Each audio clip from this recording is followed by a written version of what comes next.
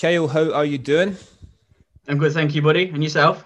Yeah, I'm good, thank you. I'm good. It's been the first podcast that I've talked to someone in a good while. So I've always got that fear. The fear is back of we do all this and it doesn't record. So that's in my head right now. It's making me really anxious. But I done a test before you came on and it's fine. So we will be fine. So yeah, what's been happening recently, my man? Whoa, just a lot of work, mate. A lot of work. But grateful for it. Day job's crazy busy. Be Defiant's really busy. You guys keeping me on my toes. Yeah. And apart from that, obviously we can't do much because of lockdown. Can't go anywhere as such. So just a case of, nice long local walks with the dogs, making sure I'm getting outside each day and away from the laptop that I seem to be chained to at the minute. Yeah. So when you say a lot of work on, is that mix of both business and day job, or is it mainly day job? Or is everything just full on? It's a mixture of both at the minute. So yeah, both are really busy. By trade, I'm a software developer and business process consultant. So at the minute, we've got a lot of customers that are going through all the Brexit changes. I won't bore you with the details of it, but we're dealing with all of that for these businesses because a lot of them are import-export industry. And then yeah, Be Defiant. It's just looking for the next step, the next way to create conversation, the next way to create awareness, how we can reach more people, make sure that we're supporting our athletes, our champions, our advocates. But the biggest part of all of that is making sure that we're staying true to our values and our message. Yeah, for sure, man. We'll discuss the whole lockdown situation at some point, but instead of starting off like that, I want to start off with Be Defiant, because that's how we've obviously came to be doing this podcast. It's your business, and I'm part of it. Hence why we're both sitting here with lovely Be Defiant hoodies on. It's just a shame there's not a video so people can't see it, but so let's just start off by you telling us what Be Defiant is. So Be Defiant is a sports clothing brand. I dislike calling it a sports clothing brand because to me it's much more than that. It's a family, a community of people that are standing against the stigma that surrounds mental health. And we mainly sell sports clothing. So the idea there is that the sports clothing allows us then to use those funds to be put into talking more on social media, about mental health, pushing those boundaries. It gives us the time and the resources to be able to have conversations with people that they wouldn't necessarily have with friends and family.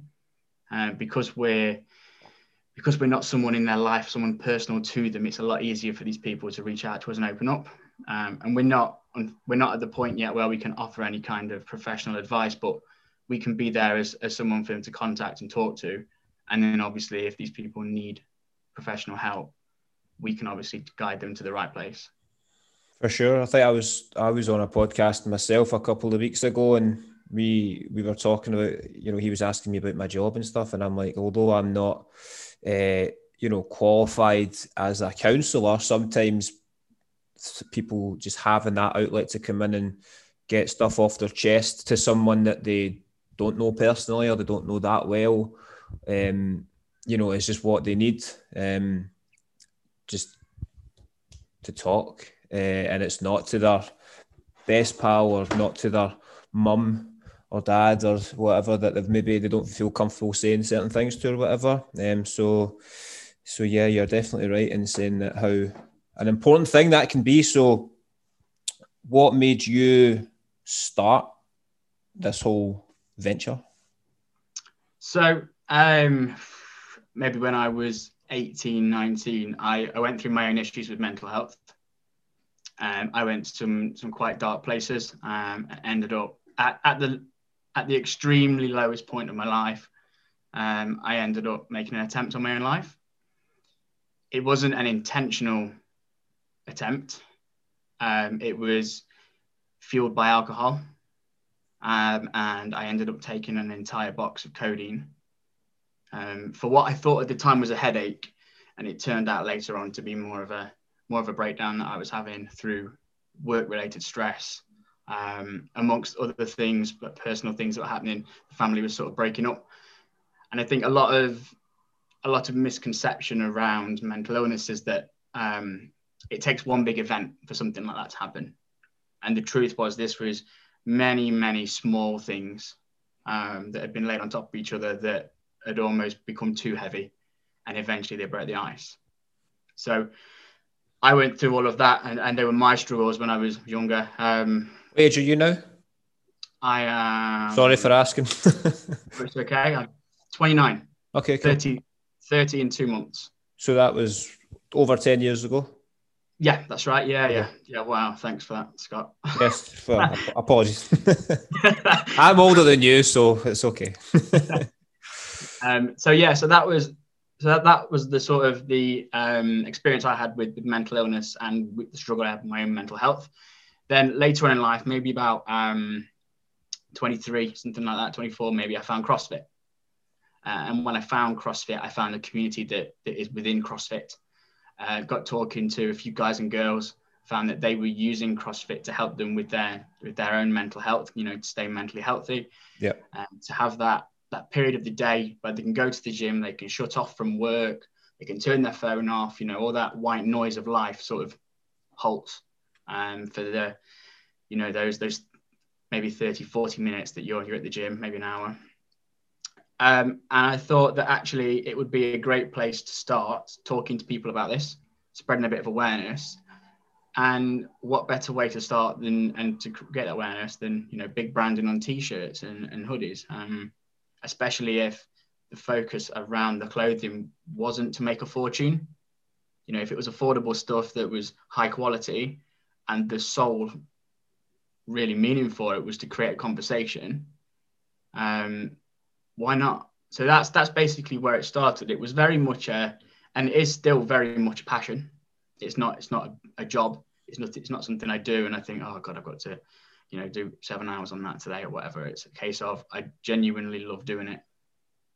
So yeah, that was like the beginnings of it. And then as we started to talk to more people, I got further into CrossFit and was talking to more of the community about CrossFit. It was quickly realized that actually this is quite a big thing. And there's a lot of people out there we can talk to, and we need to keep banging this drum.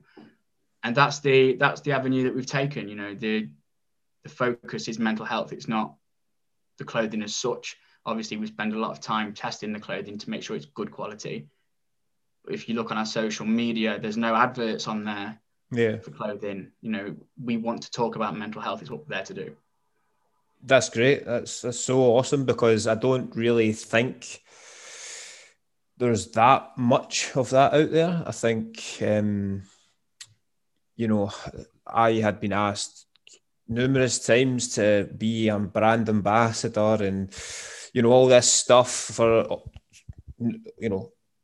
numerous gym clothing companies in the UK. But if I ever went on their page and looked at what they were or what they stood for or what they were offering, it was just, people punting gym clothes with these kind of aesthetic bodies that was at the forefront to try and just sell them clothes, basically. So when obviously I met you guys and got asked to come on board, that was like the first time I'd actually felt that there was something different going on there and something that I really wanted to be a part of.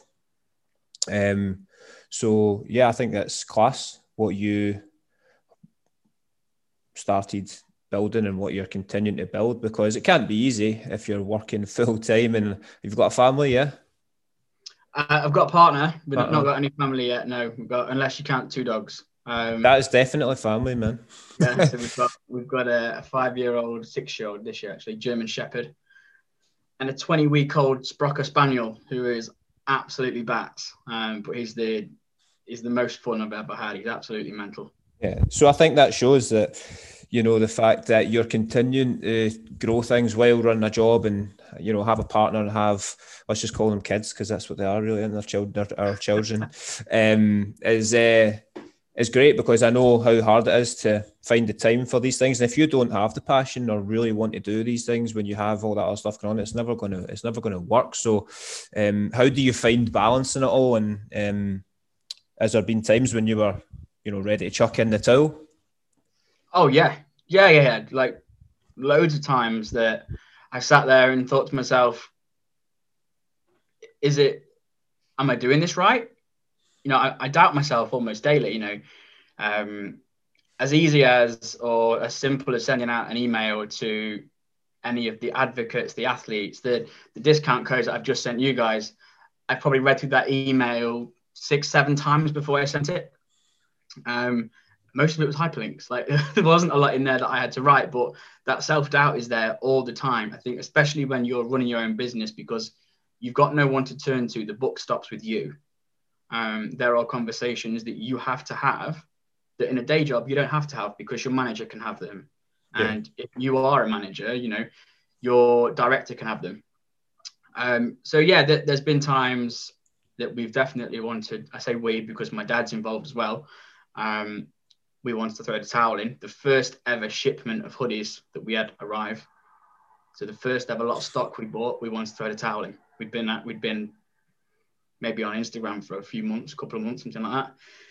We ordered, naively went straight to China. We're like, right, okay, let's get a shipment of 100 hoodies. We went standard black hoodies with nice big logo print on the front.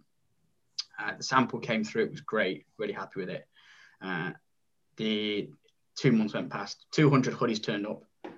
And the logos on the front of them, they'd all bled. They'd all got like fuzzy edges on them. They weren't crisp. They weren't clean.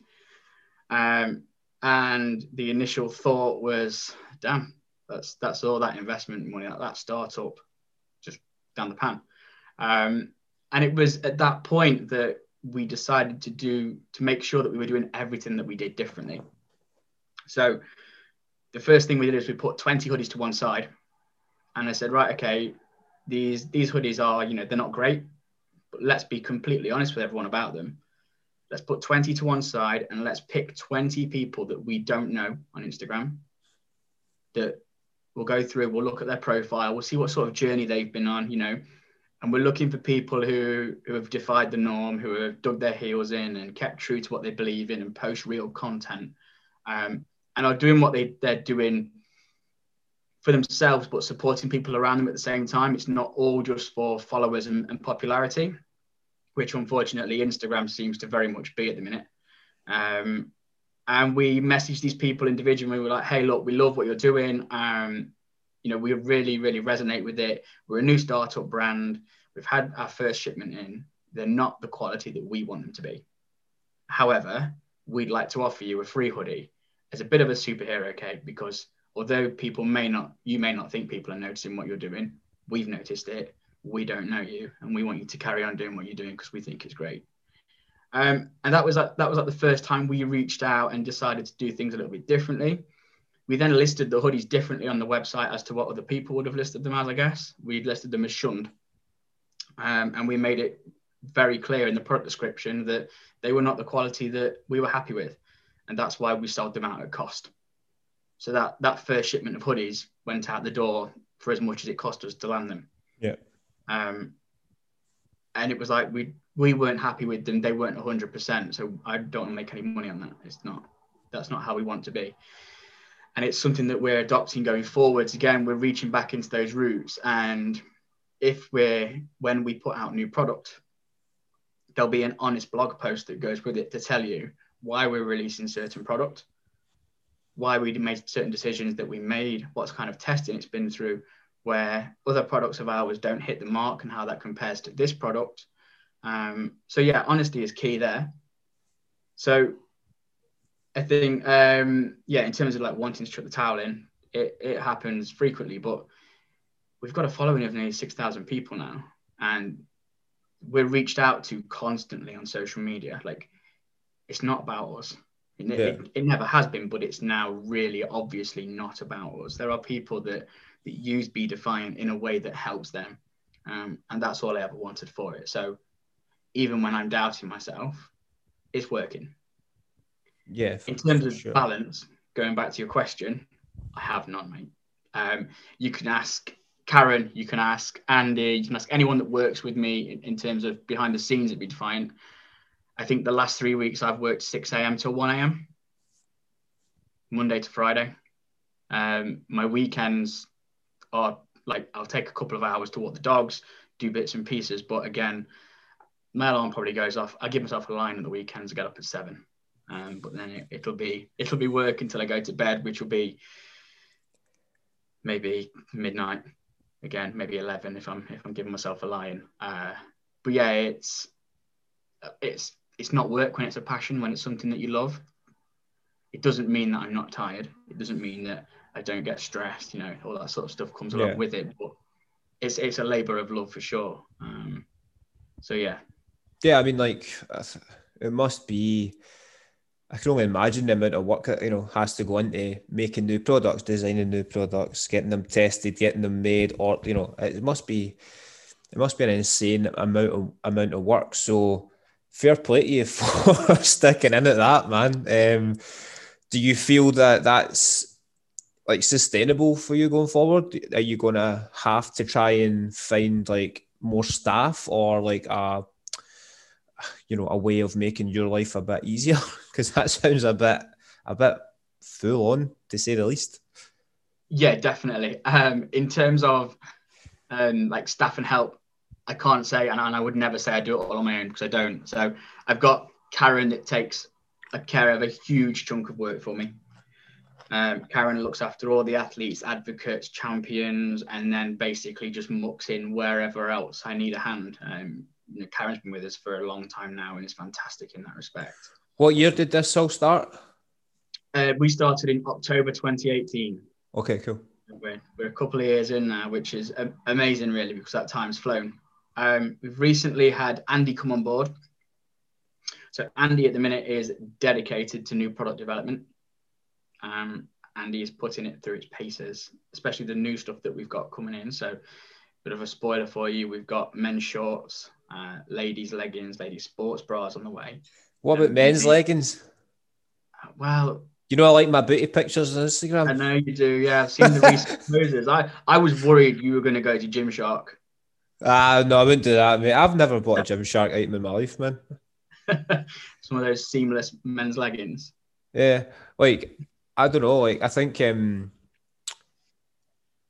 Gymshark is kind of, I guess it's relevant to talk about it because we just discussed of why you're doing this, and I'm sure Gymshark do amazing things, really, like the profits that they get now and stuff like that. But I remember when I was like getting into everything, and I just felt like every single athlete that was promoting all the products were just so perfect and like I don't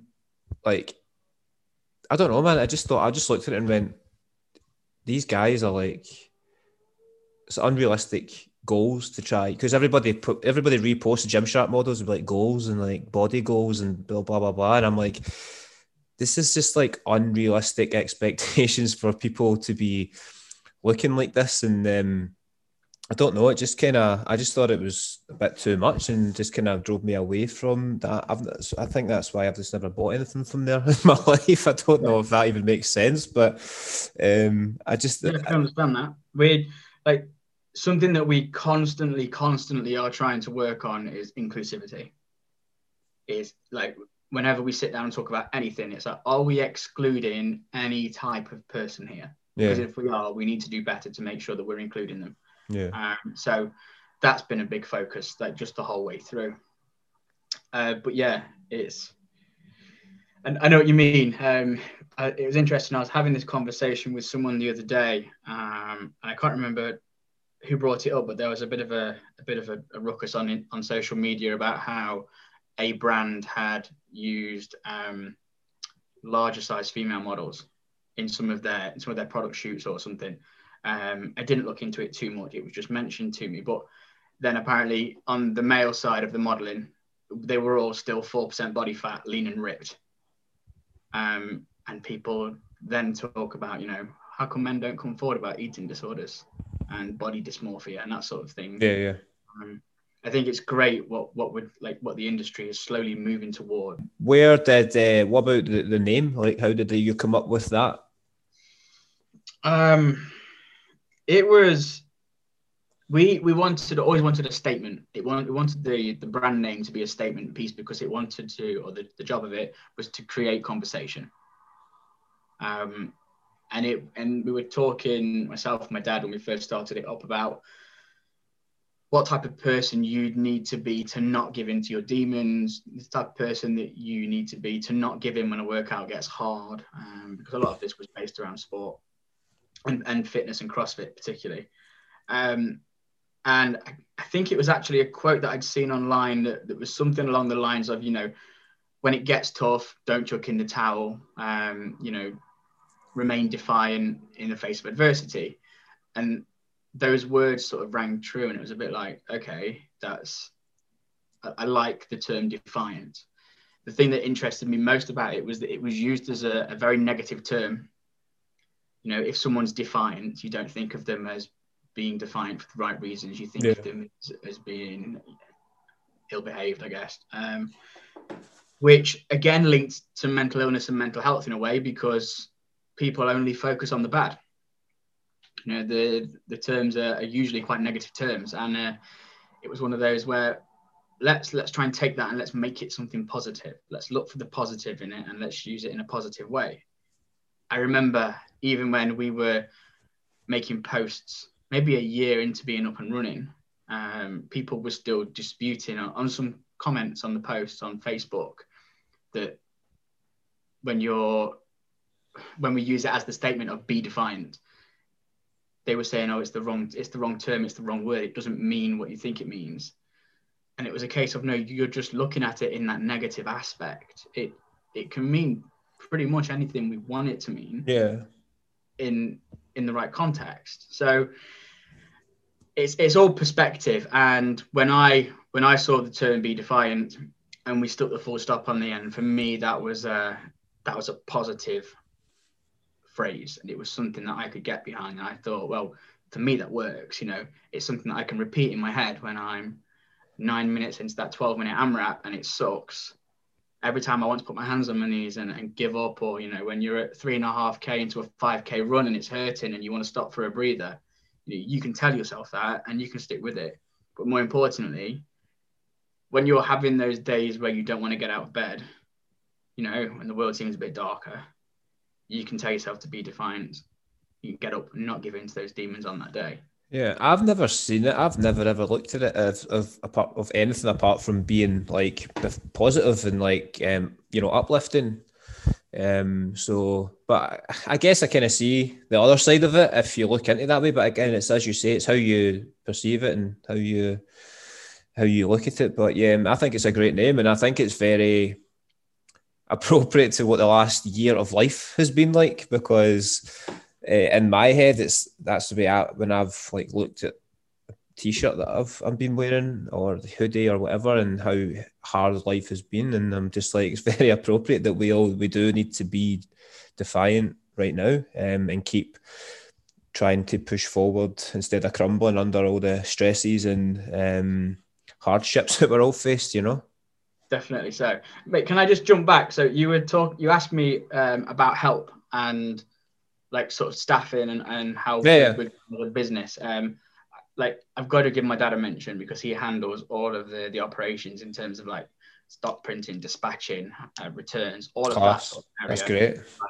Yeah, without him, like I'd be totally lost. But there are a number of other guys that pitch in all the time and help me, like Pete with social media, website, that sort of stuff. Yeah. Pete has suffered with mental illness himself. I actually met Pete through Be Defiant to start with. He was one of our original athletes. And yeah, like can't thank the guy enough for all the help that he's given us. There's been a number of athletes along the way that have given me like loads of their time to help with this small dream of mine. But then the biggest thank you, I think, has got to go out to every single one of the advocates, you guys, the athletes, the champions, and all of the followers, and everyone that's just behind and supports us. Because the truth is, without those people, I know it sounds cliche, but we couldn't be here doing what we're doing, Yeah, and So yeah, that's also without, as I've made a point of talking about when I'm talking about Be Defiant on social media, that's without you forcing people to uh, sell stuff, yeah, which again was a major reason why I was happy to come on board, because I just didn't want to be someone constantly pushing out sales and discount codes and all that kind of stuff, because I thought it would, like, because of what the brand is. I think it's really important that us athletes and the advocates stuff aren't doing that, because it kind of think it would almost take away who you are. the authenticity of why we are with you guys and why we are wearing the clothes and promoting the company. Because I think it would just look a bit too much like give us your money and buy some clothes. You know what I mean? Yeah, so that was like when we sat down and we wrote the athlete contracts and we decided how the athlete program would work. There were a few really key points. Number one was to get rid of the term ambassador. Social media has destroyed the term ambassador. You think of ambassador, you instantly think of discount codes and pyramid selling. Like, Yeah, for so sure. we were like, no, we don't want to be associated with that in any way, shape, or form. And that's why we've got athletes, competitive athletes. We've got champions who are guys and girls that are passionate about mental health. They can be content creators. You can be into sports, whatever it is, but you don't have to be competitive. And then obviously we've got the advocate scheme alongside that. So yeah, we definitely didn't want to go with ambassador. It was something that just I fell into that trap maybe a couple of weeks on Instagram, on my own personal Instagram, and they were like, "We think you're great, become an ambassador." And I was like, "Cool, okay." So they gave me a discount code and they said, "Right, so log into this website and buy some kit. You get it at a discounted rate, and buy some kit, and away you go. You can promote, and then any sales you make, you get a percentage of as commission." And I sort of fell into the hole, bought the t-shirt, bought the shaker, sort of it arrived and it was a really bad quality t-shirt with a terrible print on it. And it was like, okay, I get it. I've worked out what this is. Yeah. And that's why, like, whenever our athletes sign up, you get a free piece of kit. There's no buy-in from you. I don't need your money. It's not like that. And the point about sort of asking you guys not to sell, but we always said that we're just in the background supporting you. Like, you're doing the hard work day to day. You're going to the gym, you're making that time, you're going through those workouts, you're running those long runs, you're doing your interval sessions. All we're doing is we're giving you some clothing as a thank you for helping us get our message out there. And basically, like, helping you save money so you can spend it on recovery, so you can spend it on nutrition, so you can eat better, so you can, do the things that you want to do to progress personally or as an athlete, a champion, whatever it may be. Yeah. So yeah, it was always, we never ever envisaged anyone sort of saying, buy this hoodie, it's, X price. That wasn't, Yeah. like you say, it removes that authenticity and who you are and what you talk about. And at the end of the day, we asked you to be an athlete or a champion or an advocate, whatever, because we like what you talk about, because you talk about mental health, because you talk about real things. So yeah, sacrificing that was always a no-go area for us. I think a great thing with the brand is the fact that, you're saying, you help us, with some kit, and we can spend money on more recovery and all food and all the rest of it. But I think that, and especially in a world where right now everybody's been most people have been pinched financially with COVID. I think that having an option to get a really good quality t-shirt to train in for, was it $12.99 for the main t-shirt type thing? Yeah, it's of them. Aye, or £20 for a hoodie. I think everybody should be looking into that, because you look at the prices of most main brands for gym clothes, it's quite insane. I'm guilty of it. Do you know what I mean? I'll sometimes go on Wit and, spend money I don't really have on Nobel stuff or whatever. Always, yeah. Yeah, man, because all our favorite athletes are wearing that stuff, and we want to be like them, really. So, I'm guilty for that as well. However, I think that the fact that it is affordable, but it is still good quality is a great thing. And I think that more people do need to tap into that. Because as you say, it frees up some, instead of buying a £40 t-shirt, buy a £12.99 t-shirt, you're helping a good cause, you're spreading the word of a great kind of local company, and you save yourself almost £30, buy some whey powder or something. Do you know what I mean? Yeah. I think so. I think it is great that you're not just firing out stuff for what would the word be, premium prices, because as I said, it's tough out there now, and I think people will appreciate the fact that you guys are giving us good quality for a very good price as well. But I don't, and I don't. And that's not me just saying that to punt the stuff in, because as we've talked about, you're not asking us to do that. That's just my honest opinion. Because obviously, even if I stood for what you guys were doing and everything else, but the stuff was crap, it wouldn't really benefit me, considering the amount I train, if I wasn't comfortable in the clothes or whatever. But like this hoodie I'm wearing at the moment is genuinely my favourite hoodie now. It's the material's like so good. It's like really thick, keeps me warm, working outside at the moment, as you know, and I'm wearing it under my jacket and it's great. So I know the stuff is awesome. So well done on that, because again, from the first hoodie I got to this one, like there's a big difference in my opinion there. Like, and not saying there's anything wrong with the first one, but again, the growth and like what you guys are putting out and what I've seen in the social media and all the advocates and everything else, you've came a long way. So you should be so proud of yourself. Appreciate that, mate. I can't take all the credit, but I know, man. But everybody should be proud of themselves, and it's exciting to be a part of it. But I also understand what you're saying with doubting yourself, because I think that I think it's.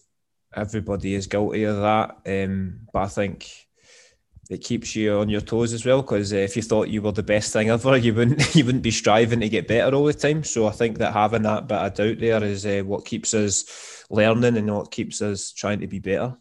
Oh, definitely. I think like one of the things as a business owner that the first couple of times it happens, it really knocks you, and you go back to being emotionally immature, and you want to throw your toys out of the pram and kick back and scream, is when you get some negative feedback for the first few times. It still stings a bit now, of course, but one of the things that I preach a lot is humility.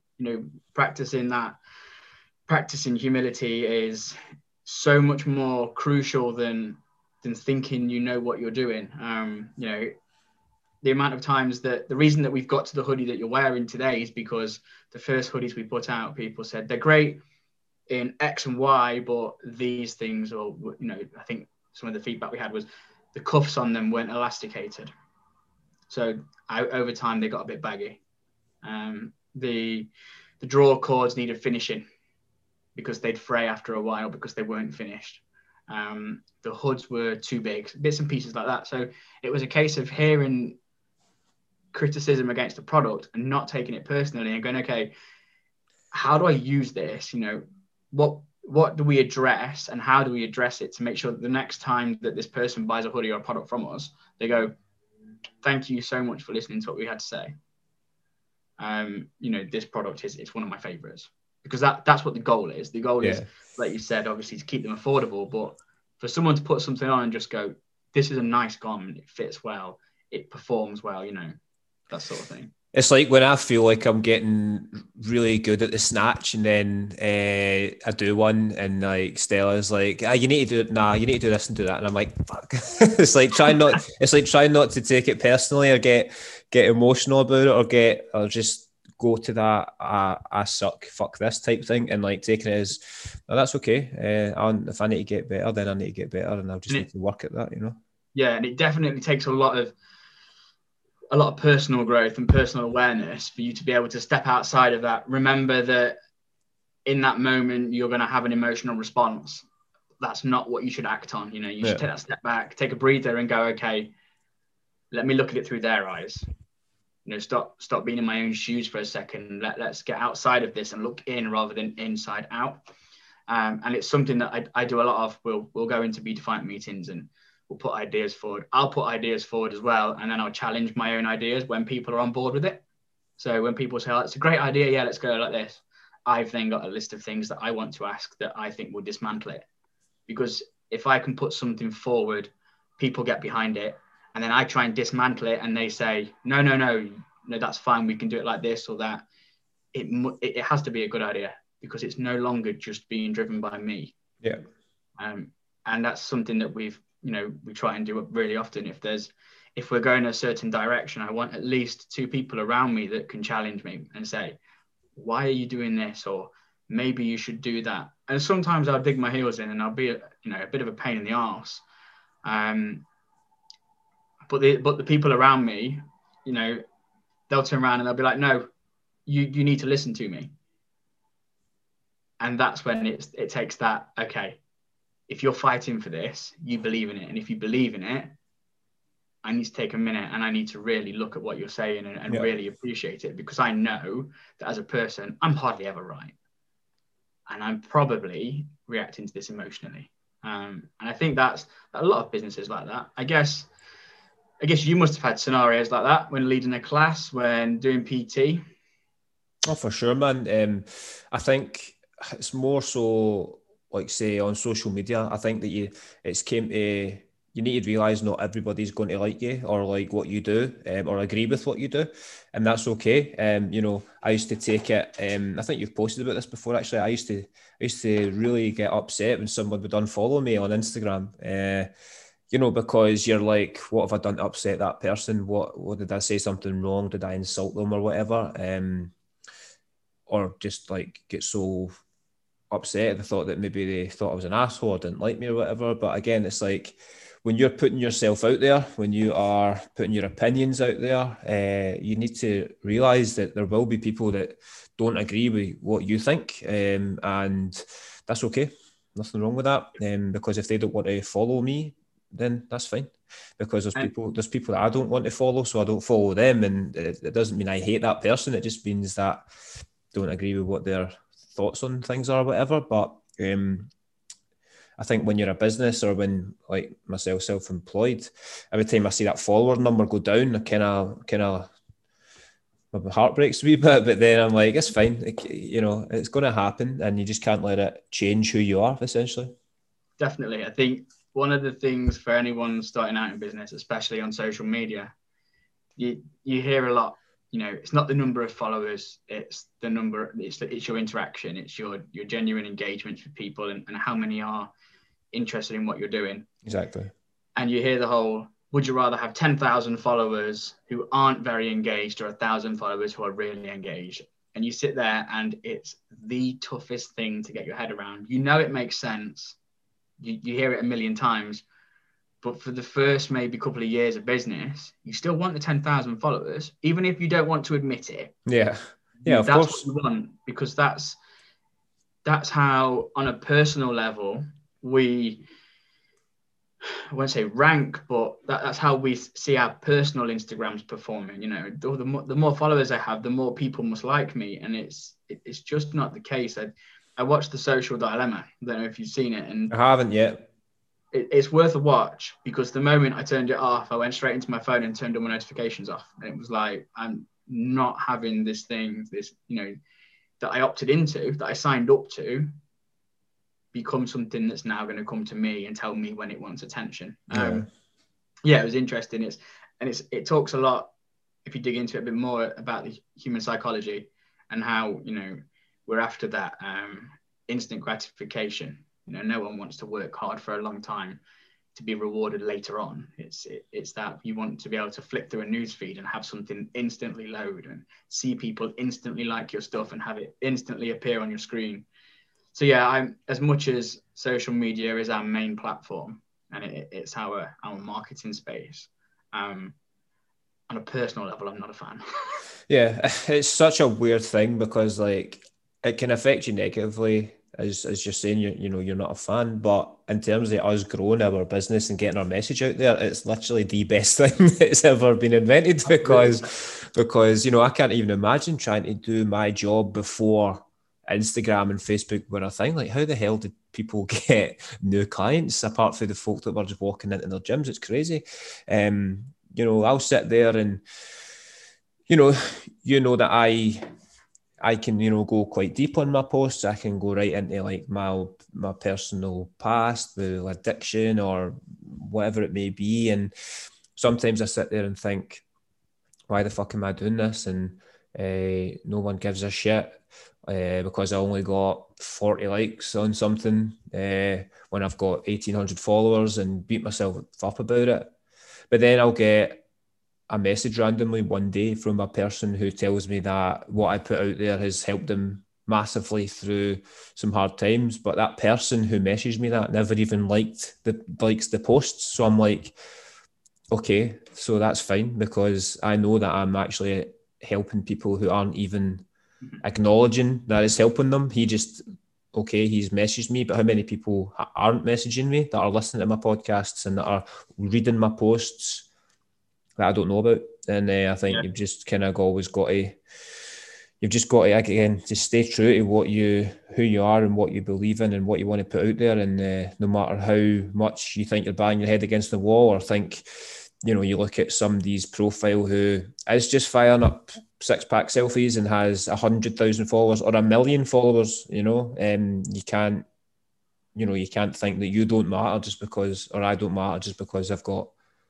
1,000 followers. Do you know what I mean? Exactly. And I think, like, to put a bit of an analogy on what you've just said about people taking something personal and great away from your posts and not being the person that likes your post. Like, if every school teacher sat in front of a class and felt demotivated and, you know, thought it wasn't worth it, for all the kids that didn't put their hands up and didn't engage in a classroom, would we have any teachers? Because the truth is, all of those kids from that class learned something usually on that day. Yeah, for sure. You know, but they may not be directly engaging with the teacher during the class. Yeah, totally. And I think mental health, especially mental health, on social media is very much like that. I spoke with Pete many times about this at length. Some guys will read the posts, but they won't engage with it because they're worried that someone else will see them like it, and then they'll pick up and say, hey, something went wrong. So yeah, there will be a lot of people that see what you're doing, but won't necessarily shout it from the rooftops or get involved. And that's okay. One of the things that we're doing at the minute, which was an idea that I had, was we're trying to reach out to people who are using social media in a good way. So positive posts, real life posts, supporting someone else through comments, whatever it is. Basically, I spend like maybe a couple of hours every other day scrolling through the news feed on Be Defiant and trying to look outside of Be Defiant's news feed as well, and looking for people that are using social media in a way that pulls it away from being this comparative tool. Yeah. So we're so, like you say, so guilty for comparing ourselves to other people based on our followers, based on, you know, why are they next to a pool drinking a cocktail while I'm at home and I can't afford this, or, you know, and it's like, it's no reflection on you. That's their highlight reel. Don't compare your normal to their highlight reel. Yep. And we're basically just looking for those people who are posting real stuff that we can relate to and bringing social media back to a healthy place. Yep. And rewarding them in any way that we can, sort of working with them and just saying to them. So to all those people out there, yeah, thank you for that, because it can be a very dark place, especially when you fall down that spiral of starting to compare your everyday life against someone else's highlight reel. Yeah, for sure. And this is why I started back up my podcast, because I would be thinking of value I want to put out there. And I'm like, who's going to read the full thing? People just scroll past things, man. They just look at photos, and if the photo's not what they want to see or not good enough or whatever, they, you know, keep scrolling. And I'm like, so what I'll do is I will start this podcast back up, and I will put it out there as a podcast, because I feel that you can, one, get your point across better. You can get a lot more information in a podcast than you can a written post on Instagram, and the people that want to listen will go on and listen. And I just feel like it's a better tool for getting better value out there than Instagram is at the moment, you know, because the reach is the reach is fucking crap as well. I don't even know how it works anymore. Me neither, to be honest. Apologies for that. Got a reminder, apparently. Yeah, I like a podcast as well because you can stick it in whilst you're walking somewhere. You've not got to hold your phone and be reading it. You know, you can stick headphones in, you can be walking the dogs, you can be running, whatever you're doing, and you can take that in at the same time. So I think another thing is as well, and I say this a lot, I prefer voice notes to written messages anyway, because 90% of the time you won't read a written message in the tone it was written. Oh yeah, for sure. Like how many times you fell out of your pal or whatever because you think they've put it across a certain way. Like Exactly. fuck you, and he didn't even mean it like that. You know what I mean? Yeah, definitely. Yeah. But you can't get that wrong in a voice note, really. Yeah. You know, so again, in a podcast, you get that emotion along with the information. You know, you get to know those people that are talking rather than just anyone could have written that piece of text on that post. Definitely, man. I want to go back to your own mental health, if that's okay, because this is obviously, you know, massive thing with Be Defiant is talking, being comfortable to talk and encouraging people to talk. So you said you had, big mental health issues when you were younger, and that's led on to how you've ended up starting this whole thing. So, what mental health struggles do you feel that you're kind of still have, or is it a lot better at the moment, or now as you're older than it was younger, or do you still have your battles? Oh, so I think the first thing to clarify, and people don't understand this a lot of the time, is that the terms mental health and mental illness are not interchangeable. You know, we all have mental health. Yeah. It's like servicing a car, right? We've always got to maintain it, make sure that we're doing what we can to keep it healthy. Whereas a mental illness is it's not the same thing. A mental illness is an illness that you suffer with mentally. So when I was younger, I was diagnosed with severe depression. And one of the very first things that happened when I went in and I was diagnosed with that was they chucked me straight onto antidepressants. And whilst I was, so they sort of let you know that the first 4 weeks to 6 weeks, maybe 8 weeks, it's going to get worse before it gets better. And then after that, it'll basically stable out, and you'll feel better after that. And I got maybe 16 weeks in. And for me, I just sat there and thought that there's got to be a better way than these antidepressants. And I'm not bashing them in any way, shape, or form. I know they work for some people extremely well, and it's a whole other conversation to talk about that, because not everything works for everybody the same. And antidepressants just didn't work for me. I went down the spiral for the 8 weeks and then never seemed to come back up. I think a big part of that, the obvious kicker, was that I was still drinking. And drink at that point became a bit of a comfort blanket. It was a way to fall asleep at night. It was a way to fill my time if I started to think about it too much and had nothing in particular to do. And then it became a habit. It was pretty much every night. It would a couple of cans here and there, because that's what lads do. And then it's 4 cans, and then it's 6 cans, and then it's a bottle of wine, and then it's 2 bottles of wine, and then it ended up being, whiskey, whatever I get my hands on.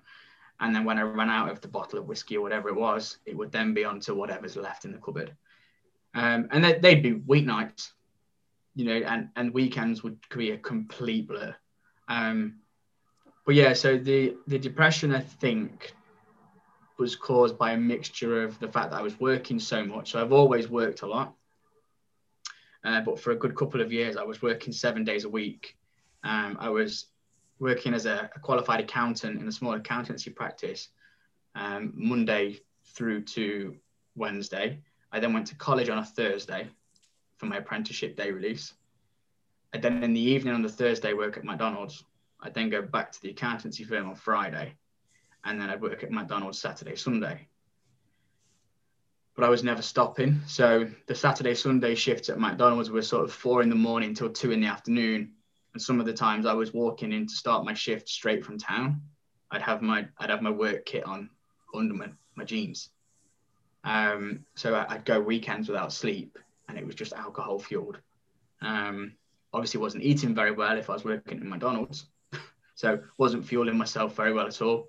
Wasn't doing any kind of exercise. It was work, pub, town, or basically just shut myself off in my room.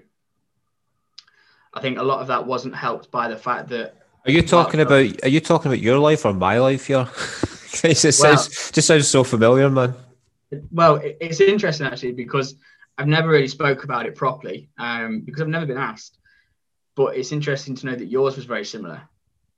Yeah, But yeah, what you're saying there in terms of like work, going straight out from work and then not sleeping or shutting yourself off in your bedroom just to drink on your own or work, just that's exactly the cycle that I was in at that when I was in my depths as well. I know that my parents part of them still sort of blames themselves for it. The truth is, I don't think there was anything that they could have ever done for me because it was just what do teenagers do, or young adults? They don't sit downstairs all the time and watch telly with you. They don't go shopping with you. It's not like that. I was going upstairs, and I was either going upstairs to play on the PlayStation, the Xbox, or it was to revise for exams coming up. The problem was everything I did, I had a bottle in my hand, and I was extremely good at hiding it. I'd be up drinking all night, and I'd go and take the bottles downstairs and put them in the recycling, or I'd go and put them in neighbours' bins if need be, in stupid hours of the morning when I know no one would be up, that sort of thing. So you start to keep secrets, and I think when you start to dig those holes, you almost stop seeing a way out of that for a bit. So for me, yeah, it was depression, it was drink, they were the struggles when I was younger. I've struggled with alcohol up until maybe, let me tell you when it was. 157 days ago. It'd be interesting. 156. Ah, Very close. So yeah, 156 days ago, I made the decision to kick the bottle entirely and just never go back to it. I thought I'd got a handle on it over the last sort of year or so. And then Christmas 2019, I think it would have been, I drank so much that when I was climbing the stairs to bed, I managed to miss the top step, reached for the banister, and basically came down the stairs on my head. And I had concussion for 3 weeks. Every time I stood up too quick, every time I moved my head too quick, I'd just fall over. And I wouldn't go to A&E or to the hospital or anything because it was just alcohol related. And it was, I felt really shameful about it. And that was the first one that made me go, I need to stop this before I really hurt myself. And then the second time was we had a family member stay over with us for a few nights. And on the last night that we were here, we got extremely drunk, stayed up extremely late because I had told myself in my head, it's who I'm drinking with that causes me to be emotional and struggle. And the truth is, it isn't. It's me and how I react to alcohol. And I remember in the morning being found on the sofa by my partner, and the sheer amount of anxiety that ran through me because I couldn't remember what I'd done the night before. And have I made an ass of myself? Have I, one of the things I always go back to is, have I insulted someone and upset them? Because alcohol made me lose, 3 of my closest friends because of what the person it turned me into. And I sort of that anxiety stuck with me for days. I couldn't shake it. And that was when I went, this is more than just hurting myself. This is in my head. yeah.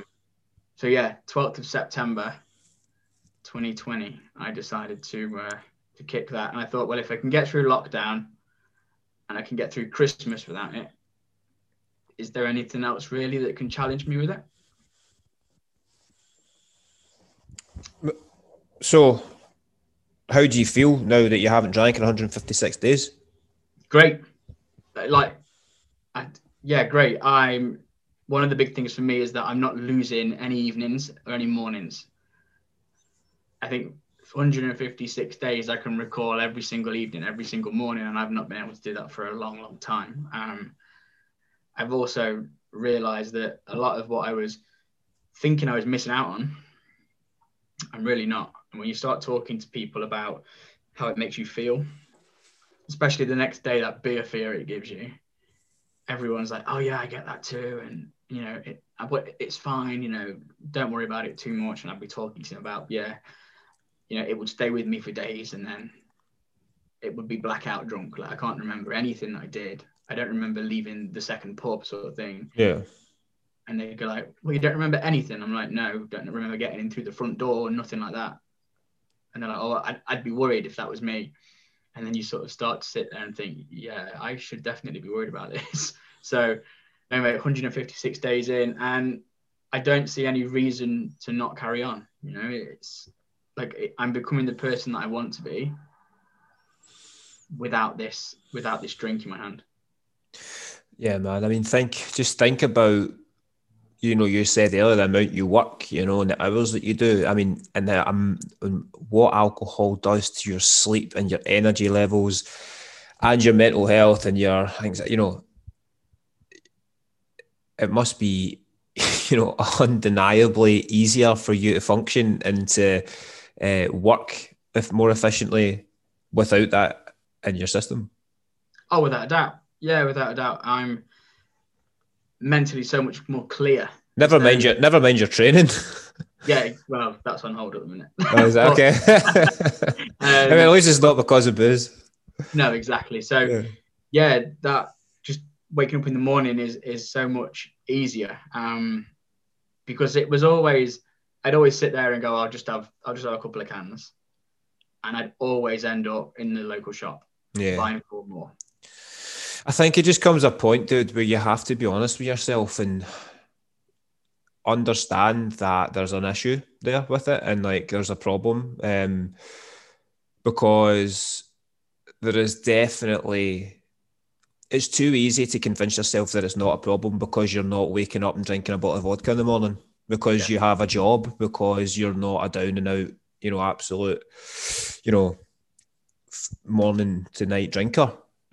So when people aren't doing that, it's like, I'm okay, you know, so I'm just a binge drinker or whatever, but it's like, well, not really. It's affecting all areas of your life and, you know, your mental health more than anything. So if it's at that point where, as you say, like anxiety's kicking in and you know, and it's affecting relationships with people and it's affecting your work, it's a problem. Like there's no denying that. And I think most people on this planet their life would benefit if they didn't have that in their life. And it's just a shame that more people can't see that because they do think they're going to miss out on parties and stag do's and holidays and all the rest of it, because it can be fun in the moment, man. And I'm not, you know, let's not lie.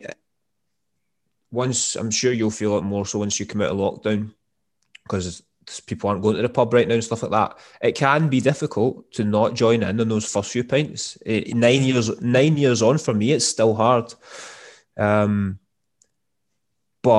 you just have to know in the back of your head that going on the rest of the night, going on the next morning, go the rest of the weekend, going on just in general without it is like just going to improve your life so dramatically that kind of initial way to join in that is not worth it. No, and I think for me, it's a case of exactly what you're saying. I do miss it. Of course. I loved the taste of lager. Me too. I'll probably get a right bashing for that, but no, me too, man. Lager. But there's no off switch.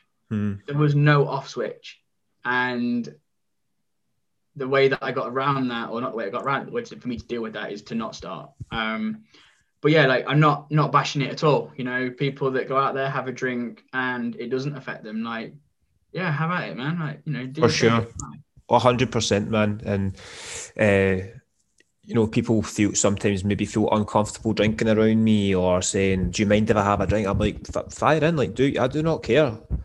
But when I do care, when it is someone that I can see it having an effect on their life and they can't admit it or they won't admit it, and that's when it's hard, because I'm like, if only you could see how much better off your life could be, and or like a client who's constantly holding themselves back from hitting goals because they're just going out too often and missing training days, and their diet's going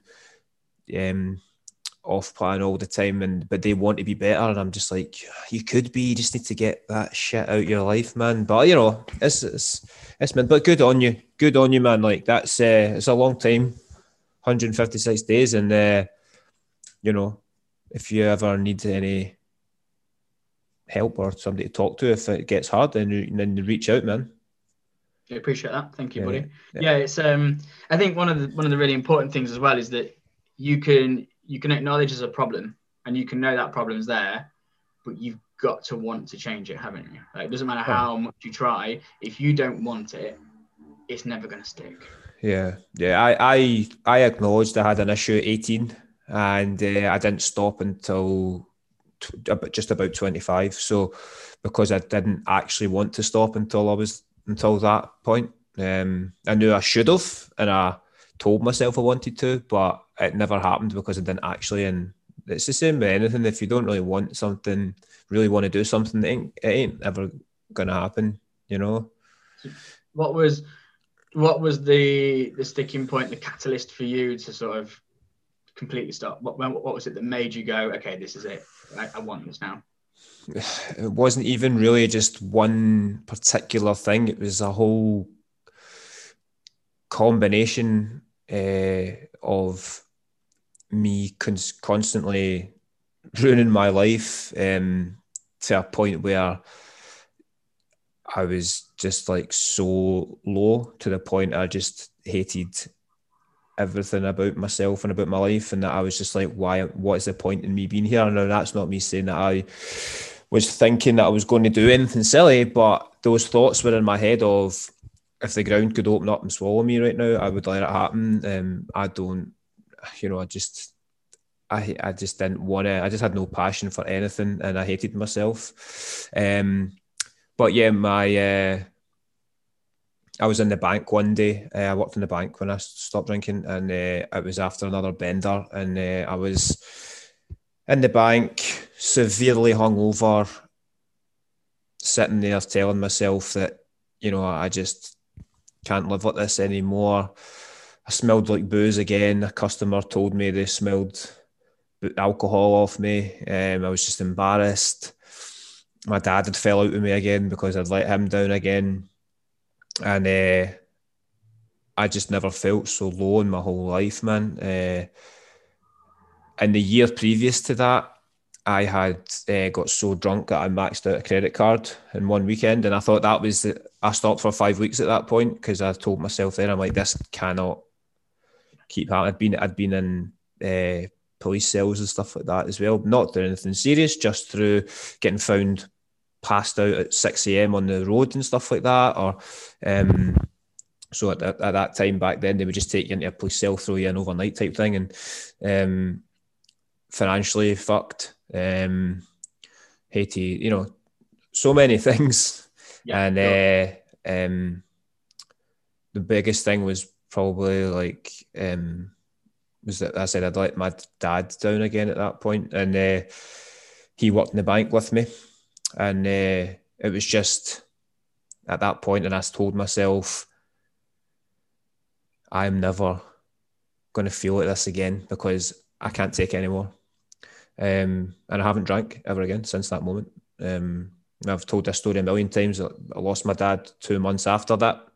So the biggest thing for me getting sober and staying off the alcohol was seeing that he was so proud of me for doing that. Because we'd had a best friend not talk for months because of my stupid actions for years through my alcohol abuse.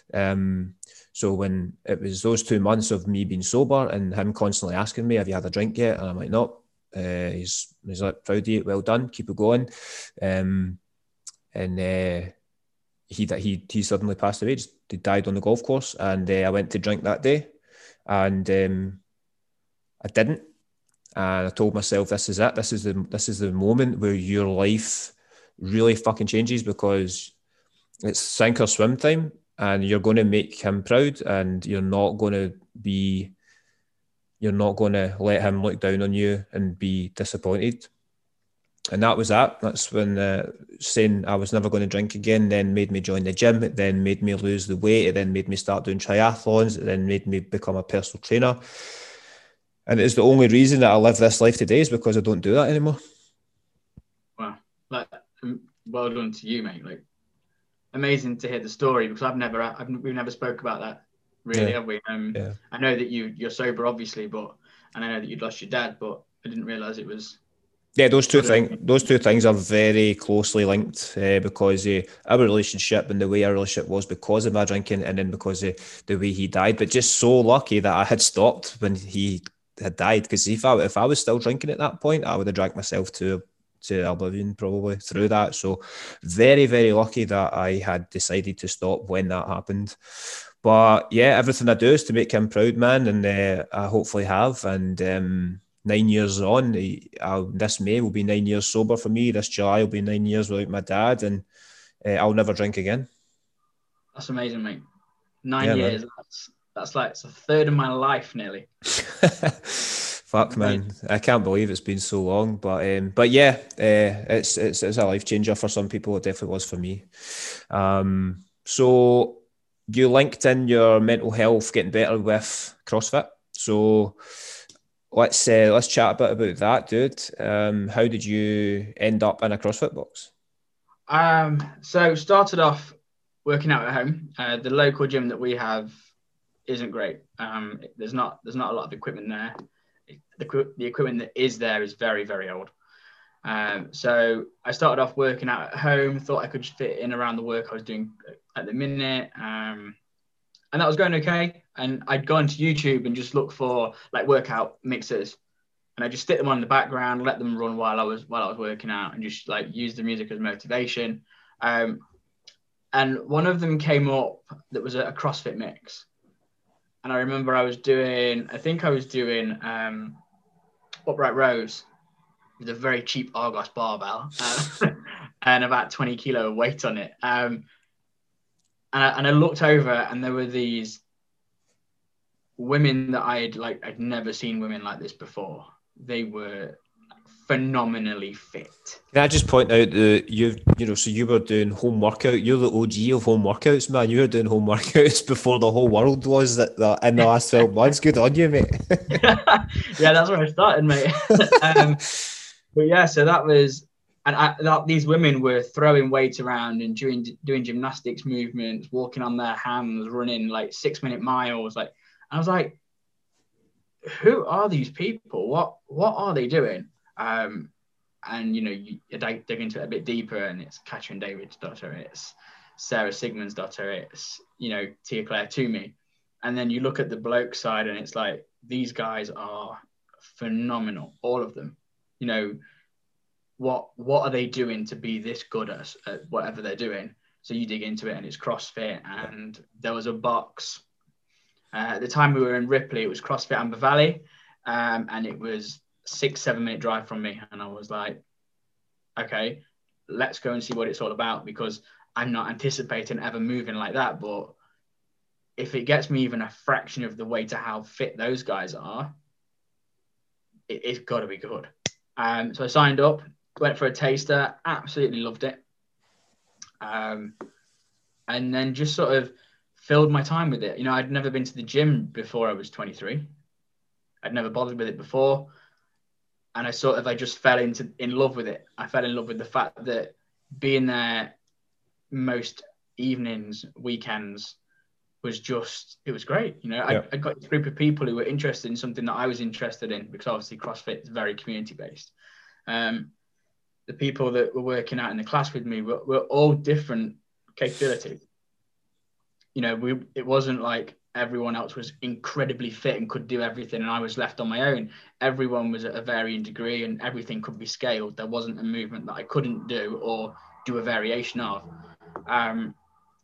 When I joined CrossFit Amber Valley, actually my squat basically was a good morning. I couldn't get my hips anywhere near parallel, not even close. And I remember sort of thinking, I've squat 70 kilos today. Proud of that. and I recorded it on my phone, and I came home and looked back at it, and I was like, this camera angle is terrible because my arse is nowhere near my knees. What's going on? Like, I'm so far forward, the barbell was like nearly a foot in front of my shins, and I'm like, what's going on here? And I looked back at it, and then I started to Google like mechanics for squatting and stuff, and I was like, damn, I've got so much work to do, and a lot of this is sitting at a desk all day. Some of it is because of the condition that I've got, which is Charcot-Marie-Tooth syndrome. And basically, when I was 12, 13, I was put in splints, my legs were, to basically pull my ankle into a 90-degree flexion, because there's muscle wastage in my calves through what I've got. And that will continue for the rest of my life. Like, I will suffer from the waist down with muscle degeneration and neurological degeneration. And as the muscles waste, the tendons get tight. So building that muscle back up and keeping myself mobile is the only way that I'm going to stop that basically making me disabled at some point in my life. Okay. And don't get me wrong, I'm super, I've got this like really mildly, so I'm very lucky with this. Okay. But if we're talking about building muscle and staying mobile, like, it's just CrossFit. It's all over CrossFit. So I spent 2 years learning to squat, basically. And after 2 years, I can now squat to parallel. I can now snatch. I can overhead squat. And it's been a tough ride, but it just proves that if you want it bad enough, you can get it. And it just proves like the methodology of CrossFit works as well. You know, because I'm like, for the longest time, I struggled putting socks on because I hadn't got the mobility to bend down to put a sock on. So I have to sit on the edge of something to do that. And now, you know, now it's like an everyday thing. I don't even think twice about it. But when I first started CrossFit, I was so immobile. It was horrendous. Fuck, man, I had no idea you had that condition. Is that something that weighs on you, or is it something that you're quite chilled about? I'm quite chilled about it because for me, like, it's not, like I say, it's extremely mild. So can you prevent it getting worse through exercise?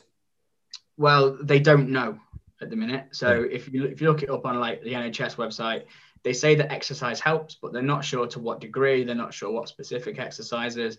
They've never actually tried to actively prehab it with exercise in any way, shape, or form, or done the research there.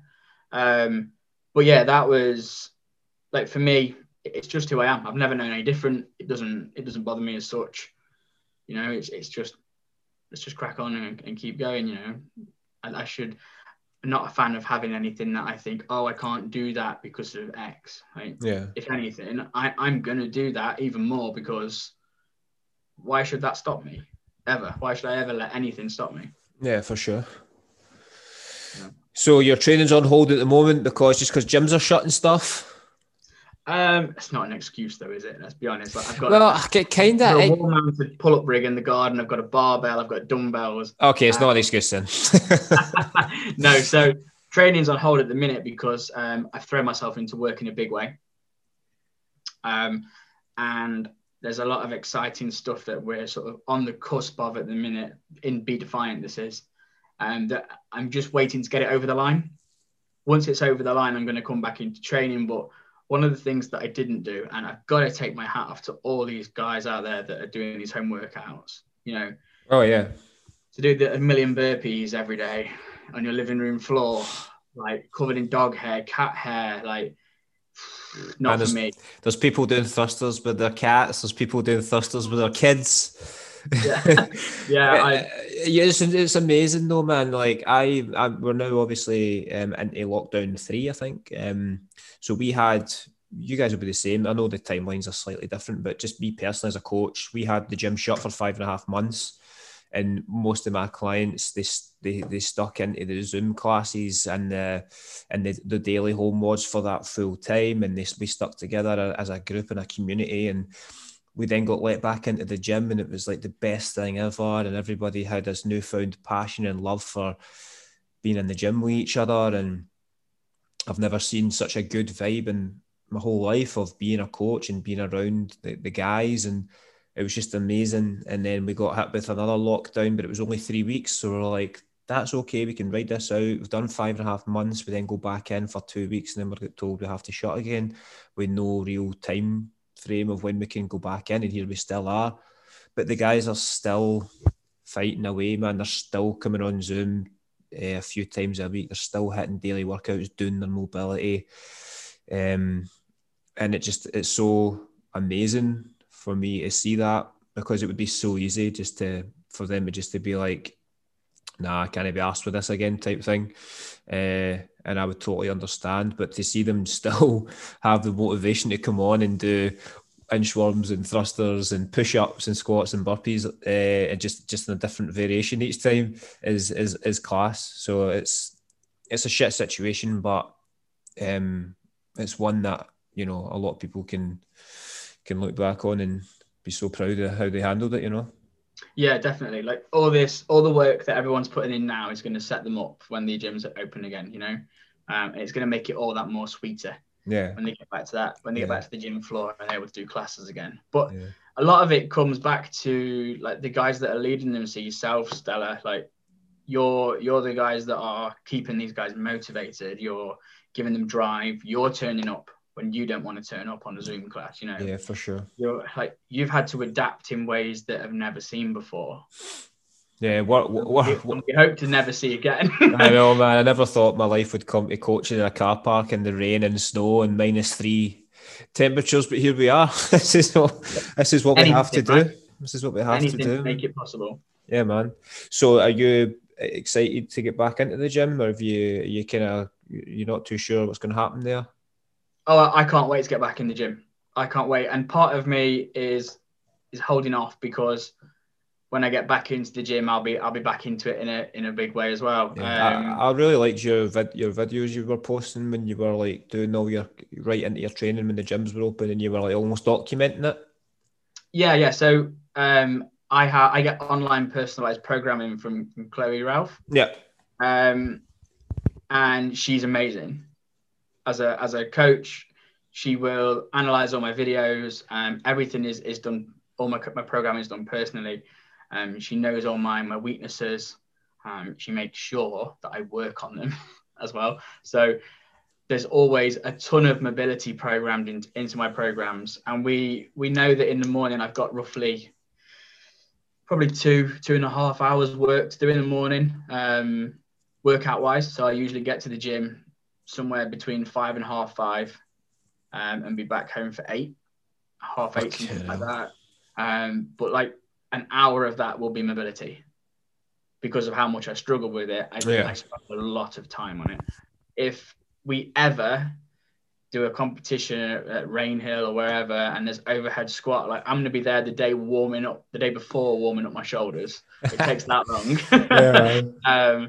But yeah, it's been like training was going really well. I was PRing almost every month at one point, and it was just through moving better, you know, having those better mechanics, understanding myself, how Olympic lifts are being broken down, where I should be pulling, where I'm pulling too early, where to be patient, where I need to speed up, where I need to slow down. And Chloe delivered all of that as a coach to a level that just made it so easy to digest and work with an athlete. Because previously, you'd be I'd have people firing loads of cues at me, you know, chest up, hips back, knees forward, relax your arms, like just give me one thing to focus on that I need to most focus on in that point, and let me just focus on that one thing until it's habit, into routine, and then let's move on to the next thing. And yeah, she just does that so well. So there's a bit of an apology that needs to go out there at the minute, because I know she's still firing workouts over to me, and I'm just sat here in my office chair, not doing anything. Well, you better hope she doesn't listen to this then, fuck's sake.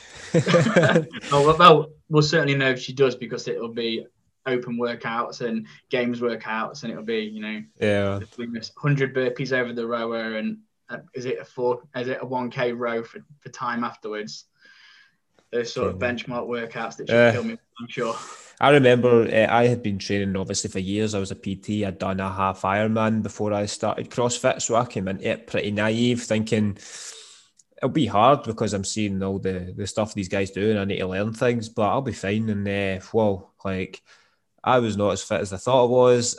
My mobility was shit. You know, I could squat to parallel, but I couldn't get lower comfortably. So my Olympic lifting then wasn't great, and the overhead squatting, I'd never done it before. And yeah, the mobility is a game changer for CrossFit, because if you can get mobile and you can sit in those positions better and overhead stuff, and that's when the magic happens. But people, if they're not willing to put any work in that front, like fucking, they're definitely not going to get to where they want to be, because it's boring and it's sore, but it's just majorly important there. Yeah, it's the non-sexy stuff that makes the sexy stuff happen, right? Yeah, for sure, man, for sure. Okay, the group chat's really kicking off here, man. I'm just going to double check if any of it is related to what I put in earlier, because there was a couple of questions they put in, but it was already going to be covered anyway from what we were talking about. So I'll see if anybody's see if anybody's saying anything. Just the Ben and Jerry's chat, I think, again, man. Yeah. So, okay. So I can't remember how long it took me to eat that tub of Ben and Jerry's. I think it was 7 minutes, something like that. And I put it out.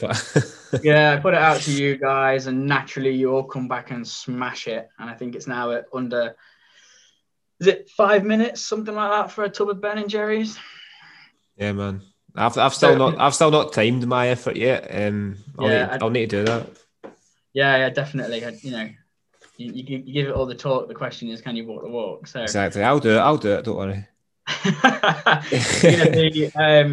The conversation came up actually with my coach from CrossFit Derby, and he said that one night after a competition, he just sat down and just ate a tub of Ben and Jerry's, like not thinking about it too much. And the guy that was with him said, "You've just eaten that tub in under 10 minutes." Every single person I eat with is disgusted at how fast that I finish my food compared to them. And it's quite embarrassing, especially when it's like when I've had past girlfriends and stuff and we're like out for a meal. I honestly have finished my meal and they're maybe a quarter into theirs. I just need to sit and watch them eat. I'm an animal, man. Honestly, I'm an animal when it comes to eating. Right, a couple of things then, just to finish up on. What does the future hold for Be Defiant? What doesn't it hold, I guess, is the question. So we're going to keep pushing the message, as we always have, that it's okay to talk about how you feel, that it's okay to not be okay. The inbox will be there for anybody that ever needs to reach out. The goal, we've got some things in the pipeline that I can't talk about just yet. It's fair. But they're much bigger than just clothing. I think one of the things that we'd like to do is we'd like to do more educational stuff. So we've currently got a mental health awareness course that we sell, which is it's an introduction to mental health and mental illness, and just giving some basic facts, statistics, telling you things that you wouldn't necessarily relate to yourself. So how external factors can affect your mental health, how that can affect your relationships, bits and pieces like that. But yeah, I think it's just, to be honest, if you're an online business, the world is your oyster. We're not tied to any premises. We're not doing anything like that. But I think the biggest thing that we've got to continue to do, because it's who we are and what we love doing, is just continue to stand against the stigma that surrounds mental health, and to keep spreading the message that, we should all be talking about how we feel. Awesome, man. That sounds amazing. And again, honestly, major props to you for the whole thing. As we spoke about, it can't be easy and it must be time consuming. But what advice would you give to someone who was looking at starting their own business when they've already got a full-time job? Tough one. There's lots of advice I'd give them. But I think the most important one is network. So talk to everyone around you, talk to everyone you can, ask what, if you've got an idea, ask people what they think of it. That was so funny. Her face just popped up in the corner there. Sorry. But I think as well, you've got to remember that if if you've got a full-time job and you're wanting to start up at your own business, you've got to be willing to put that time and that effort in. It's you don't just set up a website and sit back and watch it grow. It doesn't happen like that. If you're doing it, there's going to be a million other people doing it. And you've got to, put that work in, be prepared to make sacrifices, and to be able, you've got to be ready to fight for what you've done. Like if there's something that threatens what you're doing, you've got to be willing to stand in front of that, be the shit shield and take a few hits, because if you're not fighting for it, then why are you doing it? Yeah, for sure, man. It's as you say, it's even when it's a passion and when it's something you care deeply about, it doesn't make it easy. No. And it's like someone trying to lose weight. It's like someone trying to get better at CrossFit. It's like someone trying to grow or be in a relationship. It's like it takes a lot of work and a lot of sacrifice. And I think too many people want things without any sacrifice. Yeah. And it can't be done, man. So I remember when I was working in the bank full time to get my PT badges, that I went to college. So it was like Monday to Friday bank, Saturday, Sunday college. And so many times I just thought, why the fuck am I doing this? I have no time to do anything else, and I'm tired, and I probably won't even make it as a PT anyway. But deep down, I really, really wanted to do it, and I was just willing to do anything that I could to make it happen. And here we are, 8 years later, and I'm doing something that I love every day, and it's paid off. And as Matt Fraser would say, hard work does pay off. And indeed, just got to put the work in and follow your dreams. Yes, definitely so, mate. Definitely. And it's interesting what you say about making sacrifices, because you've got to be ready to sacrifice a bit. It's a little bit like when people say, like, you've asked me about my training. It's a little bit why I'm not too worried about it. I want to put extra hours in Be Defiant, and to do that, my training's got to suffer for a little bit, but it's being safe in the knowledge that one day it'll level back out, and it'll go back to what it was, and it'll be fine. Yeah, that's it. And it's if you were trying to make it to the CrossFit Games, then you would have to prioritize your training over Be Defiant, and that would take the hit. And I guess it's just about what you need to realize, and if something has to take a back seat, it kind of has to take a back seat, and that's okay. Because it would be easy for you to be sitting there, beating yourself up about the fact you're not training. But if you have other things are slightly more important, then so be it, man. Yeah, that's it. I think it's realizing what's important to you, isn't it? I'm not sure about making it to the CrossFit Games, but I'd need to make some serious sacrifices just to get to RX.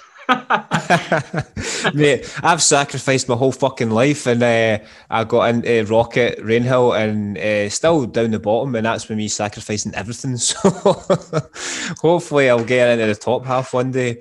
But yeah, CrossFit Games is probably a little bit too extreme for me, but you never know. As a Masters, that was a good weekend, Matt. In 10 years' time. Yeah, it was good, man. That was great.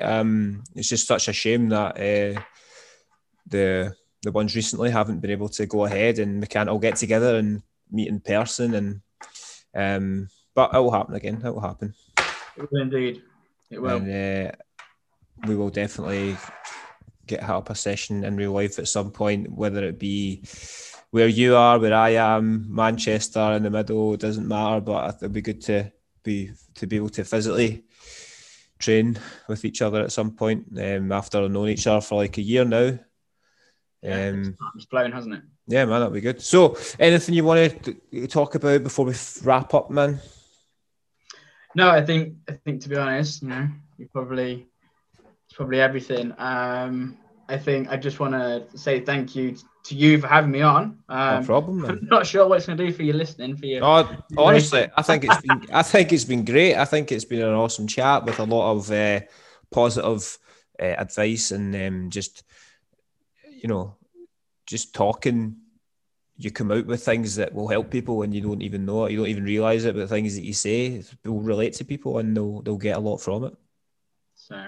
But yeah, no, mate, I think, again, it's just a thank you to you, a thank you to all the guys that support us. And if anyone, wants to contact us about anything, ask us what we're doing, whatever, the inbox is always open. They can always email us at contact@bedefiantclothing.co.uk or like contact me or whatever. So, and the Instagram page is at Be Defiant Clothing. any other platforms you want to punt? Instagram is our one. Yeah. Instagram is our one at the minute. The reason is, and the reason we don't push too hard on anything else at the minute is because we want one central place where we are on Facebook, but we try and keep it on Instagram as much as we can, because then when people message us because they want to talk to us, it's one place, messages don't get missed. You know, we can stay on top of that sort of thing. Okay.